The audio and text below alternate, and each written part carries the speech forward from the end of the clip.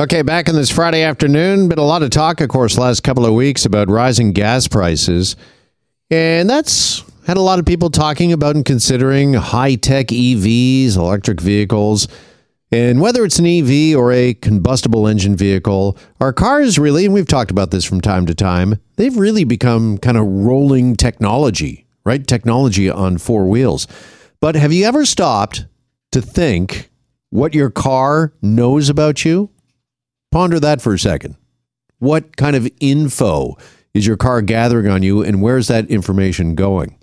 Anne Cavoukian is Ontario's former privacy commissioner, is the executive director of the Global Privacy and Security by Design Center, and joins us now for more on this on a Friday. Anne, good afternoon. Thank you, Jeff. Hi. Okay, what kind of information are our cars gathering on us right now? Well, where you go, where you come, your travel, there's so much information that a car can potentially reveal about your activities and your whereabouts.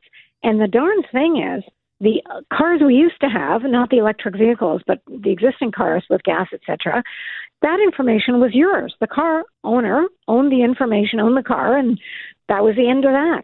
Well, no longer, apparently. Automakers who are producing electric vehicles, they want to hold all the power in terms of owning your data and selling it out to various groups who might be interested in it, which is, to me, appalling. Yeah, I know a lot of EVs, and I'm going to mention just Tesla off the top because I think that's obviously the most well-known brand right now. They do a lot of what they call over-the-air updates, which people think are and believe to be fantastic. Instead of your car going in for recall, it's much like your phone. You just you plug it in and you upgrade it. But then again, you are connected, right, to a Tesla or whatever sort of car company, and this is where this data is now being traded.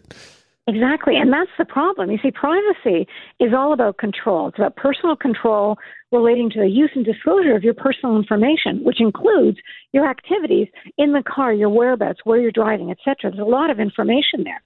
So the fact that now we're going to EVs, electric vehicles, somehow you're going to lose all that control, there's no reason why you should lose any of that control, and that's what I find appalling. Yeah, where is all of this information going about our whereabouts, where we're traveling, how long we're in the car? Is this similar to what we've seen and talked about in the past in regards to things like social media and Facebook taking our personal information, monetizing it? Is that what's going on now with the car companies? A good comparison, Jeff. It's very much that. Automakers should be serving as the gatekeepers of data access, not putting it out there. They shouldn't be the ones in control. The individuals, the data subjects, or the car owners should be the ones who make decisions relating to who their information is released to and how it's of benefit to them or not. Yeah, has there been, and whenever you and I talk, we always talk about transparency. That word comes up all the time when it comes to privacy and your rights. Has there been enough transparency here and enough talk about this? Hardly any. I mean, these automakers of the electric vehicles, they feel that they're going to be the gatekeepers of data and accessing of data. And they're resisting specific regulations for in-vehicle data. And that's what's appalling. They're saying, oh, well, we're doing it for the benefit of the car owners, for their safety, security, etc. That's nonsense. You can do that and not disclose the data to anyone who you decide to disclose it to. You have to restrict access to in-vehicle data. And that has to extend to the companies that produce the cars. This is no different than our existing models. Okay, and I'm also going to ask you a question I ask you every time we talk about this, and whether it's social media or now the car companies, I'm sure there's people in their cars, maybe in an EV right now, saying to themselves, why should I care? Why should I care that the car manufacturer knows that I'm going to my kid's hockey game? Why should that matter to me? Oh, I served as privacy commissioner of Ontario for a long time, and those kind of questions would come up all the time until something bites you and comes back and you're saying, oh, my God, I didn't know they had access to that information. It's none of their business where I spent my evening last night or the week before or with, the point is, you should be the one to make the decisions. If you don't care about having your personal information shared broadly to third parties, unknown, fine. you make the decision to do that. This should not be a blanket decision made on your behalf by all of these EV companies. All right. Should there be an accept button, much like we see sometimes when we have to download upgrades and I agree, that sort of form that when you pick up your EV and you fire it up for the first time and you're signing in on the fancy screen? They've got quite large screens, some of them, big tablet screens. Yeah. Should there be an opt-in or people be made aware of? You're absolutely right. It should be opt-in because with opt-in, people make a conscious choice that they want to partake in whatever service is being offered to them. And so they have to think about it. Most of the time when you have an opt-in, people don't opt in because they decide, why do I want to give away all my information? So an opt-in is a much safer model for individuals who can decide if they want to share their information or not. Is there a potential benefit here? And again, I'm going to draw the comparison to social media because some people have enjoyed actually targeted advertising. And if my car knows that I'm heading out to a steakhouse, a particular steakhouse for dinner, and my car could send me a coupon for that steakhouse, well, then all the better.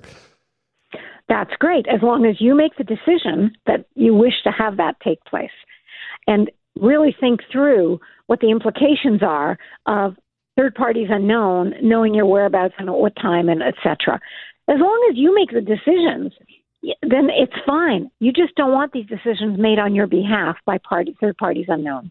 All right, just finally, Ann, is this another case of the law catching up to technology, and is this something that should be on lawmakers' radar? It is on lawmakers' radar. They're now specifically looking at a law. The EU is moving towards the world's first legislation on connected cars.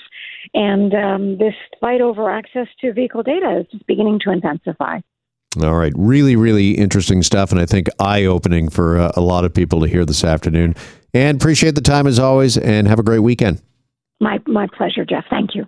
All right. Ann Cavoukian is the former Privacy Commissioner for the province of Ontario and the Executive Director of the Global Privacy and Security by Design Center.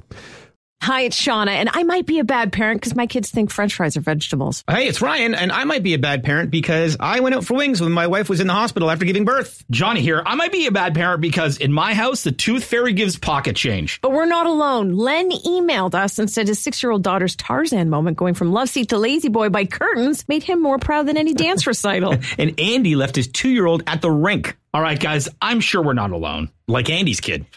For stories and confessions like this, make sure you check out our podcast. It's called Bad Parents, and it's available wherever you get your podcasts. I left a glove at the rink.